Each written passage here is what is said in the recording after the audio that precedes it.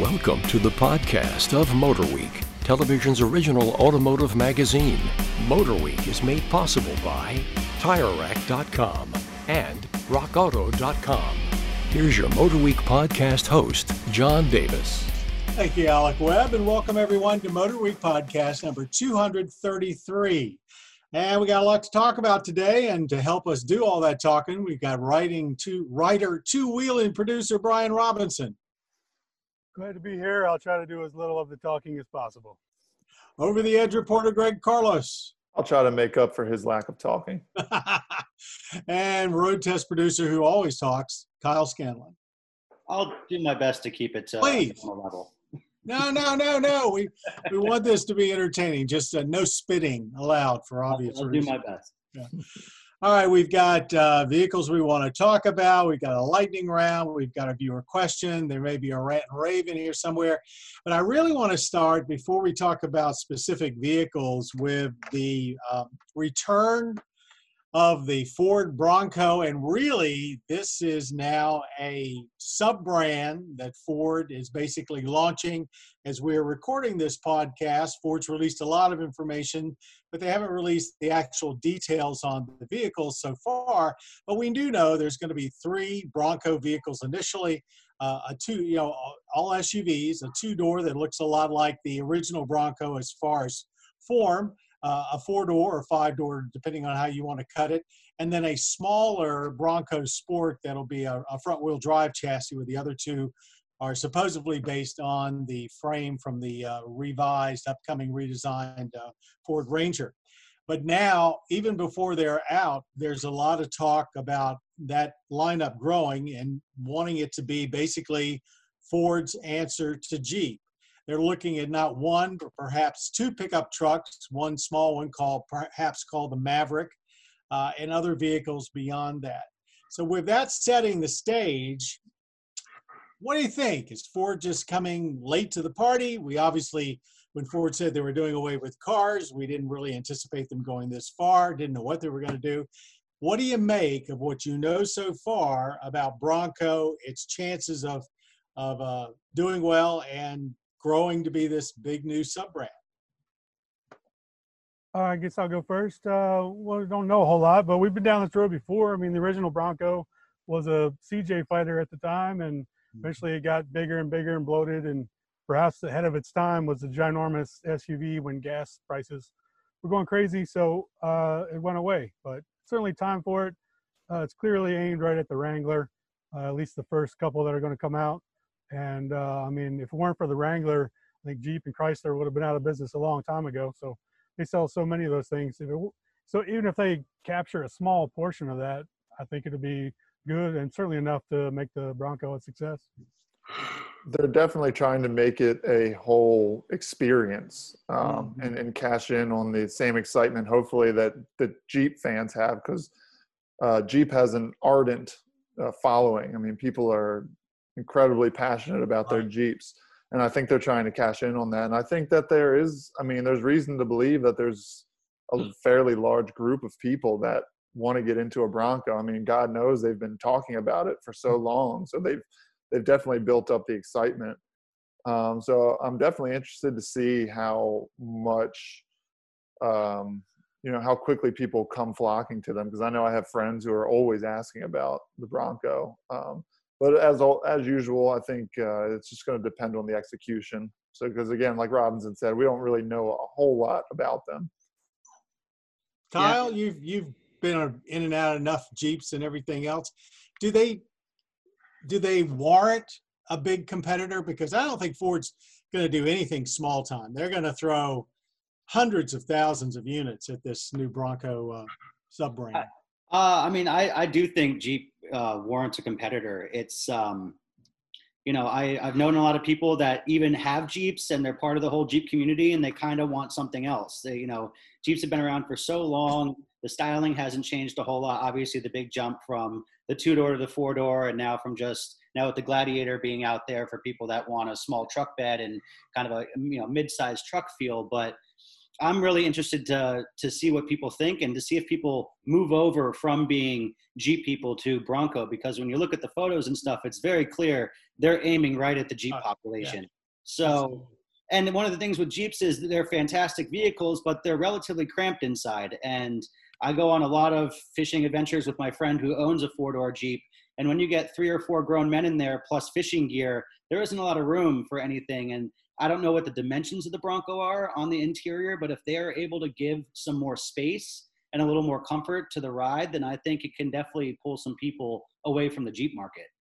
You know, in a lot of ways, to me, this is back to the future. When you look at what we know so far in the spy photos that are floating of the larger Bronco 4-door or 5-door SUV, you look at that and it has to remind you of the early 80s XJ Cherokees. And, that started everything as far as making SUVs, household vehicles. And we've sort of gone full circle back to that. Even though Jeep still offers boxy vehicles, there aren't that many other like that around. Most everything else is very swoopy, a coupe looking or whatever. This looks like a genuine, square, upright, how much can you cram into it, body on frame SUV. So, it's going to be, especially if gas stays cheap. Yeah, Jeep may have started it, but turning it back to Ford, the Explorer really made things explode, Yes. if you will, in the That's SUV true. segment. So when they had the 4-door and the 2-door, I mean, they sold so many of those things. So maybe they'll do it once again.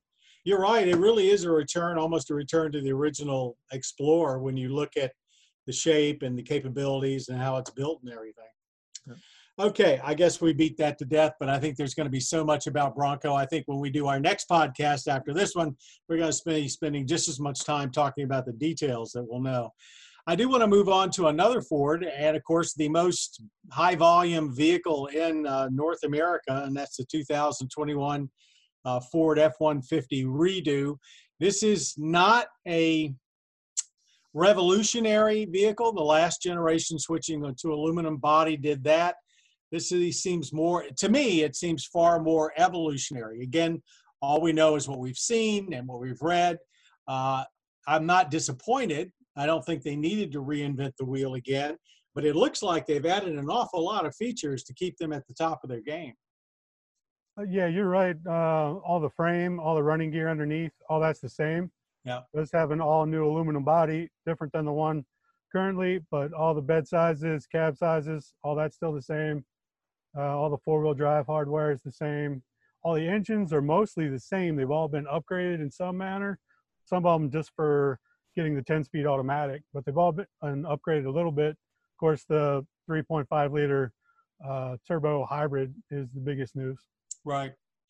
The interior looks like they've bought into the Ram culture with a big screen. Would not totally unexpected. I was actually watching their live stream while they were announcing all the details, and they made a point to say that their screen is horizontal because of the way that people work. Because a big thing about this one is they want to cater to the workman. Yeah. And me not being one, some of it seems kind of gimmicky, but I'd like to hear from somebody who does, use an F-150 every single day on the job site, because they've done things like they've added a ruler into the tailgate, C-clamp cutouts. There's like max recline seats that'll actually go completely flat. Forgot about those. The passenger seat looks like a first-class aircraft. Yeah, and you can fold the shifter down into the console and make a flat worktop space for your laptop. That's crazy. Yeah. But like I said, to me, that seems kind of gimmicky. But I really would like to see if, their buyers and anybody who uses a pickup truck will get use out of it. But back to the hybrid, that's 12,000 pounds of towing right there with the hybrid. And they're saying 700 miles on a full tank. So, that's going to be exciting to see if that, if they make good on their promises. I have no doubt they will. I mean, they can't afford to underdeliver on the best-selling vehicle in the land. Yeah, I mean, I was skeptical when the EcoBoost came out, but they've certainly proved that people aren't afraid to buy turbo trucks. Right. Now pretty much everybody has a turbo truck in their lineup. And the big, another big thing is the onboard generator, which obviously came about because of the hybrid, but then they took it to the next level, and you can actually get it in non-hybrid vehicles as well, 3 different sizes depending on which engine you get. So it should be pretty amazing. Yeah, I'm very curious to see exactly how much that will support. The big problem with all of these onboard electrical systems in the past is they couldn't really run electric motors like a circular saw or something. This thing's got, I forgot what it was. Is it 2,000 watts or whatever? But anyway, it's a lot. It goes up to what? Almost 8 kilowatts. Yeah, the big one is like 7,000, I think. Yeah, so, 7 or 8. 2,000 and a 2,300. I think. Even 2,000 is pretty impressive. What? Yes, 2 to 7.2 kilowatt charger. Yeah. And the gas engines, obviously you need to leave them running, but it has a special operating mode that keeps it from overheating. And so they've tested the heck out of them, apparently, from what they've told me. They're made to sit there and run all day and let you do whatever you need to do. Yeah, you got an F-150, Kyle. What do you think? Well, I mean, I love the way it looks compared to the old grill that was out in the recent revamp. But one of the things, touching on what Greg said about, a workman using it, is the entire Pro Power onboard with the generator and stuff like that and all the plugs in the back. I'm interested to see how well that works on a day-to-day basis for someone that would use it on the job site, or, like even as something as ridiculous as being out camping, or someone that's building a log cabin in the middle of the woods, and therefore they only use their truck as their power plant as opposed to a big generator. So right. I'm interested to see how well that whole system works. Yeah, speaking of grills, I think there's 11 different grills with this one. They wanted to make a bigger differentiation between the trim levels and stuff. Yeah. So you got a ton of different grills to choose from. And LED lighting. They already had bracketed LED lighting, but they've gone crazy on the top platinums, so forth. I've never seen so much, thin lighting on a truck. For that matter, I haven't seen that as much thin lighting, I think, on most elevated prestige cars. So they've really gone nuts on the lighting.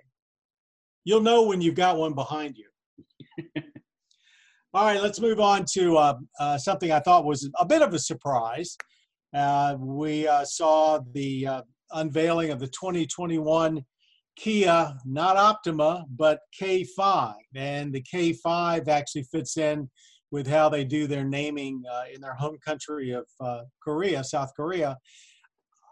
I was expecting, I guess, like most everybody else, to then basically say, well, it's basically a Sonata with a different take and body. And in a lot of ways it is.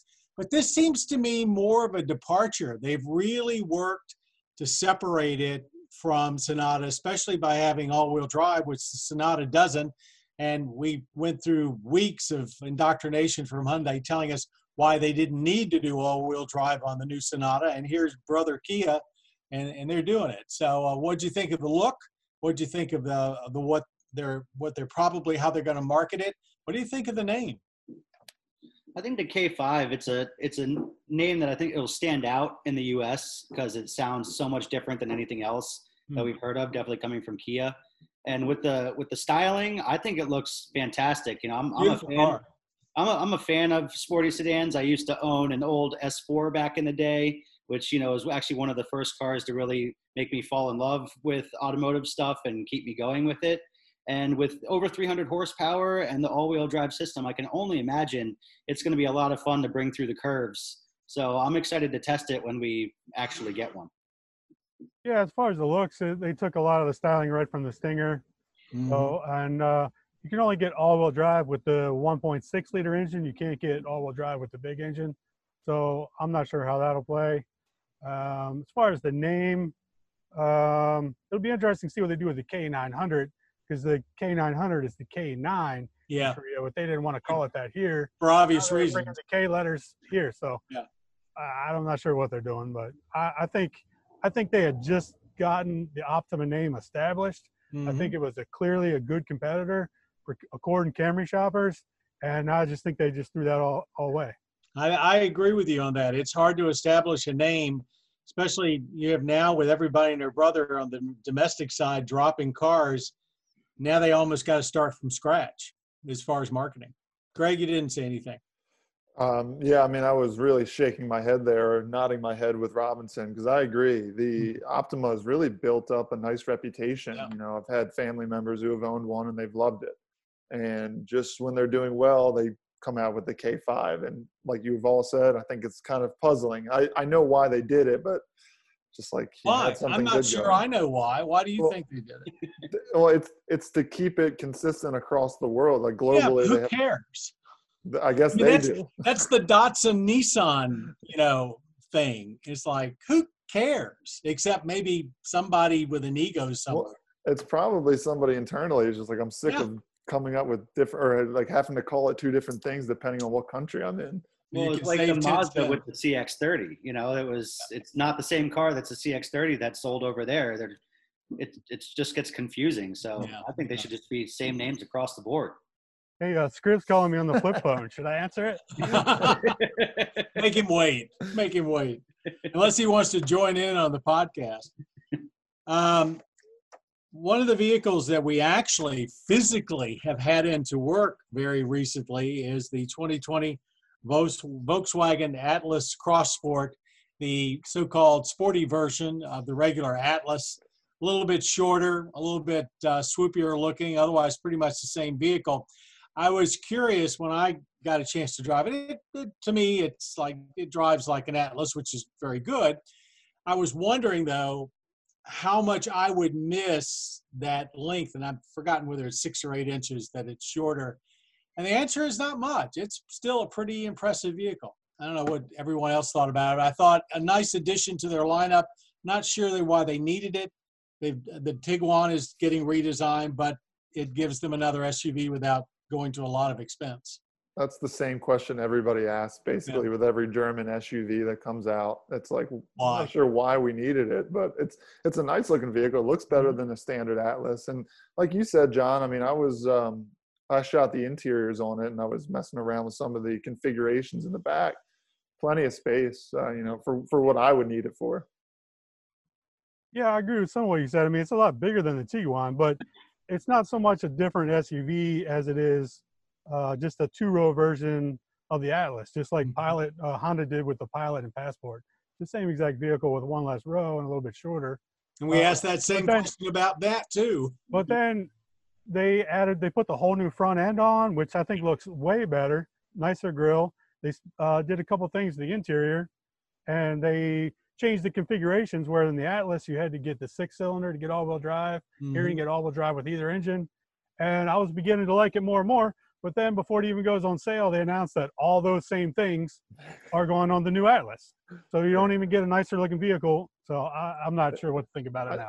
I also think it's worth noting that they have the new Volkswagen badge on it and the new standard Atlas as well. And it's not a huge difference, but it's much thinner and a little more modern. I think it looks good in the updated interior too. So just something worth noting. Well, it is worth noting because everything these days is getting bolder and bolder, and they seem to have actually gone a little bit the other way. So, Sure. But a nice vehicle. And, when Atlas came out, it got our top awards. And I really think the Cross Sport is a very, very nice vehicle. So, Kyle, you had a chance to actually probably drive it more than any of us. Actually, I didn't get to drive it at all. You shouldn't say that, Kyle. Well, You're giving away the secrets. No, go ahead. I'm sorry. I have a new puppy with a squeaky toy in the house. Well, speaking of canine. Yeah. Speaking of canine, I got a new one in the house. Let go of the toy.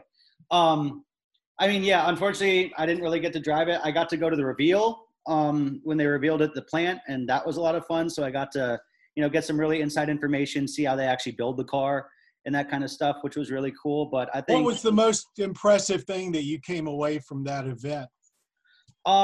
Just their entire manufacturing setup, the automation of it, and how they just have every little thing dialed in, every little nut and bolt, every little bin, the way parts move from A to B to C to D. It was a very impressive place to get a tour of. That's for sure. That's the Chattanooga plant, which is actually one of the newest auto assembly plants in the country. It is pretty impressive. I toured it before it even opened when they started building that larger Passat there, and they love to show it off because they'll say it's far and above, more advanced than anything we have in Germany. And like that's their flagship plant. I mean, Cool. They love to show it off. Well, so far, I mean, speaking from how we have reviewed everything that's come out of that plant, we've loved it. Okay, let's move on, I guess, to our lightning round. Chevrolet has just announced that the 2021 Chevrolet Corvette will, believe it or not, have exactly the same price for the coupe and the convertible as it had during its launch year of 2020. Let's all take a moment and look way too far into this, because does this signify anything for Chevrolet or the industry as we go ahead and try and dig ourselves out of this pandemic mess? Is this going to be one-off, or do you think we're going to see more of this, keeping things, about the way they are? Yeah, I wouldn't look too much into it. I mean, not every car goes up every year. They usually only raise the prices when they make some significant change. So I wouldn't look too much into it. Well, they usually, on average, if you look at how auto companies do, they usually raise the prices 1.5%, 2%, 3% on the outside in the fall. Then they'll do it again maybe in the spring. Of course, what we don't know about the new Corvette, because I haven't seen any detailed price list, is they may well have raised some of the option prices, but they didn't talk about that.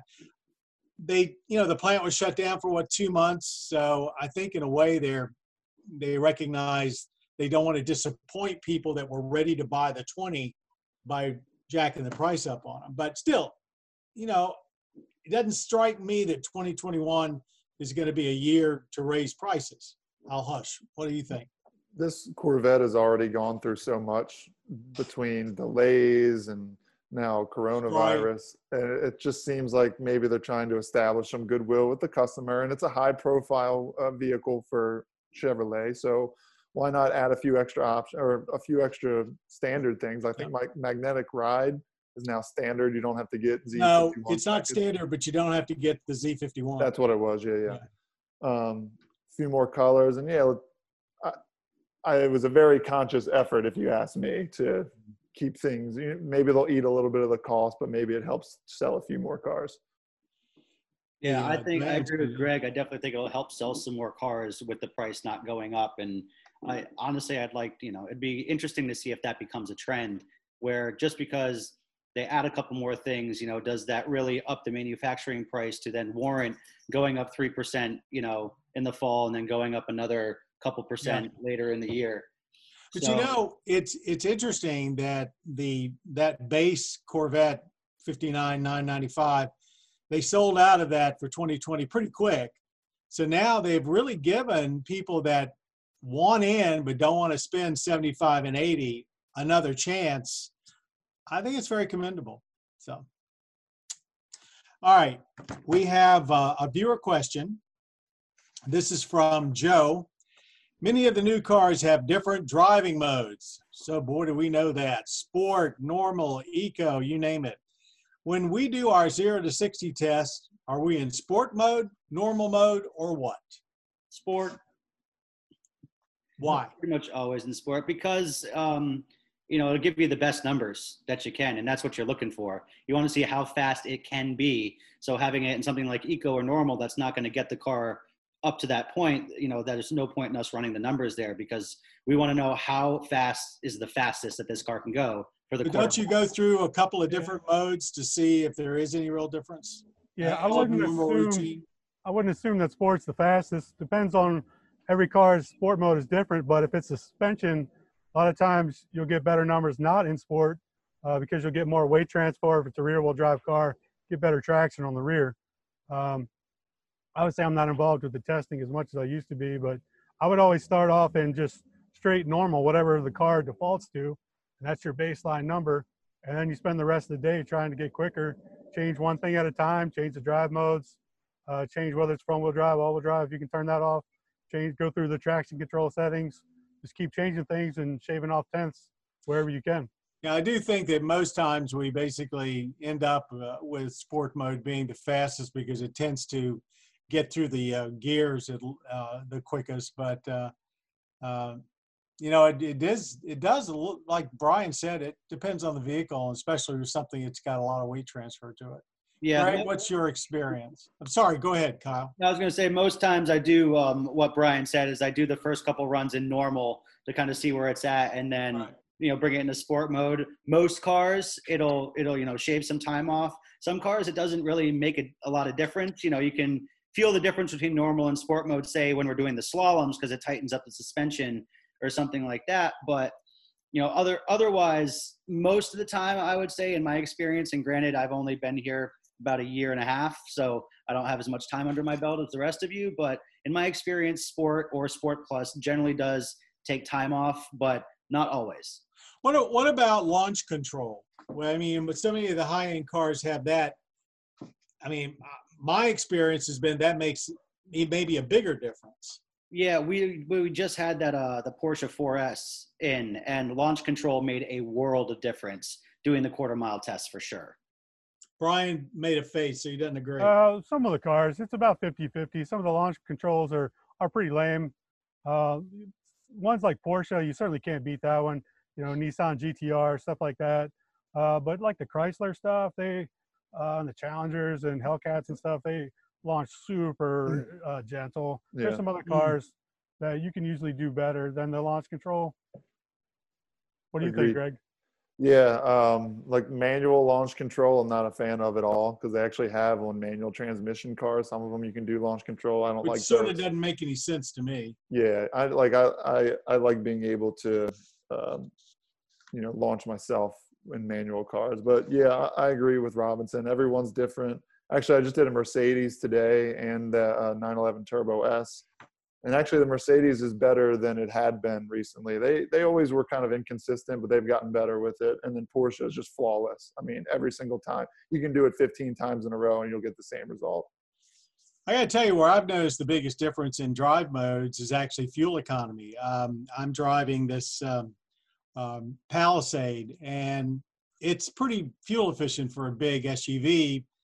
I've been looking at indicated highway 24, 25, but I just finished a trip with it, and I kept it in eco the whole time. And yeah, it makes the throttle kind of lame, but I got indicated like 27.5 and 28 miles per gallon, which I thought was, over a 10% improvement. I thought was pretty impressive. So I'm not sure acceleration, Joe, is where you see the biggest differences. It may be in fuel economy. Okay, that wraps up that. And we've got one more thing that we want to look at. And first, let me open it up. Anybody got rants and raves this week? Something you love, something you hate? Because then I want to bring up a subject. I love Capri Sun. That's all I got to say. I can see that.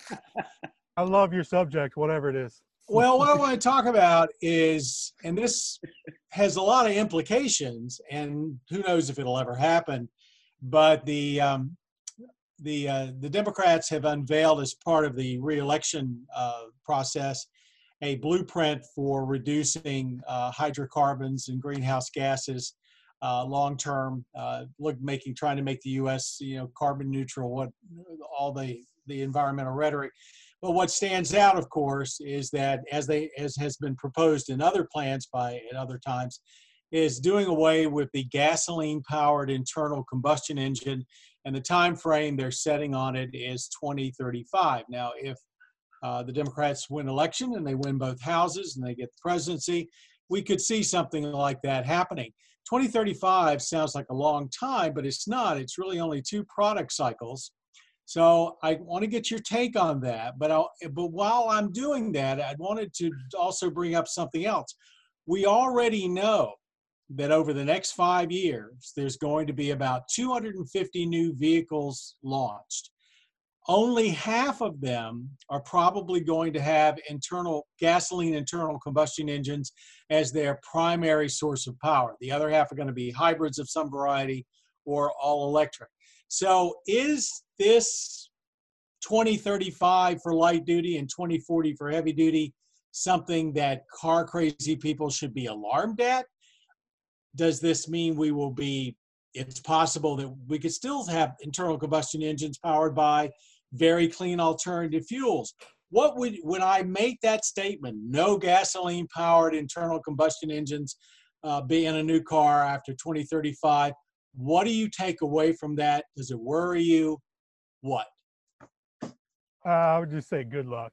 Well, good luck with that. We'll see what happens. But if you want to buy your Bronco, you better get it soon before the government takes it away from you. That's pretty harsh. Greg, you and Kyle both represent the youngest generation here, so you're the ones that are going to see far beyond this. I think Younger. I'm naturally skeptical about that, but I do think it's a goal that we should definitely be working toward. And To clean up the air. To get things jump started, sometimes you need an ambitious goal. So I don't think we're going to do it, but I think we'll see some really great engineering feats in the next 15 years, especially if this becomes an actual mandate. But, for anybody who's upset about losing the internal combustion engine, I think you should drive some electric cars and some, even some hybrid vehicles, because they do some pretty incredible things. Yeah, when you first say, all internal combustion engines gone, it kind of makes me want to lean back and makes me feel uncomfortable, to be honest, at first. But like Greg said, there's a lot of fantastic all electric and hybrid vehicles out there. And if they keep moving forward with that technology and making it better and better and better, I don't think they'll reach the goal that they want in 15 years. But they can make steps towards reaching that goal. I definitely think it'll take longer. But the thing that worries me is, granted, we drove the Taycan down in Georgia and stuff like that, and it's fantastic all electric vehicle. But to me, nothing is gonna sound better than a well-tuned vehicle with a great exhaust system. So the idea of losing that in performance vehicles is kind of what worries me, because that's one of the things that car lovers love about the vehicles is how they sound. So taking in obviously all the cars recently that have been pumping noise into the cabin and stuff like that, if you're a real car guru, lover of them, then it's fake. It's not coming from the actual mechanics of the vehicle, and that worries me a little bit. And I would hate to see it go, but that's a luxury item when it comes to producing less emissions and kind of saving the planet. So I would definitely go with saving the planet over having a cool exhaust. But we'll see what happens. I'd say good luck. See, I think it opens the door, and nobody's talking about this, but maybe us. I think this opens the doors for wider use of alternative fuels. You can keep your internal combustion engine and put synthetic fuels that don't increase the carbon footprint. I mean, they've got them now. They can make them in larger supplies. So I guess I take it with a grain of salt and think technology may find a way to preserve it no matter what they do legislatively. So. But it will be interesting. You got that right. It's going to be interesting to see how it evolves. Okay, that it? Anybody else? I got. Well, ladies and gentlemen, boys and girls, I guess that ends our Motor Week podcast number 233. I want to thank Brian Robinson, Greg Carlos, Kyle Scanlon, but also Jim Bigwood, our engineer at Maryland Public Television that makes us all sound wonderful. Greg, of course, is the producer of our podcast, and the creator, Bob Mixter. And thank all of you for watching Motor Week on public television stations and also over on our Motor Trend partner, for visiting our motorweek.com website frequently and keeping up on all the latest news and what we're doing, for watching all of our videos on youtube.com/motorweek. Basically, wherever you can find us, Motor Week wants to be there for you. So thanks very much for joining us for this podcast. And thanks, most of all, for just being a part of Motor Week. You've been listening to the podcast of Motor Week, television's original automotive magazine. Motor Week is made possible by TireRack.com and RockAuto.com. For additional information on podcasts, videos, and showtimes, visit our website at motorweek.org.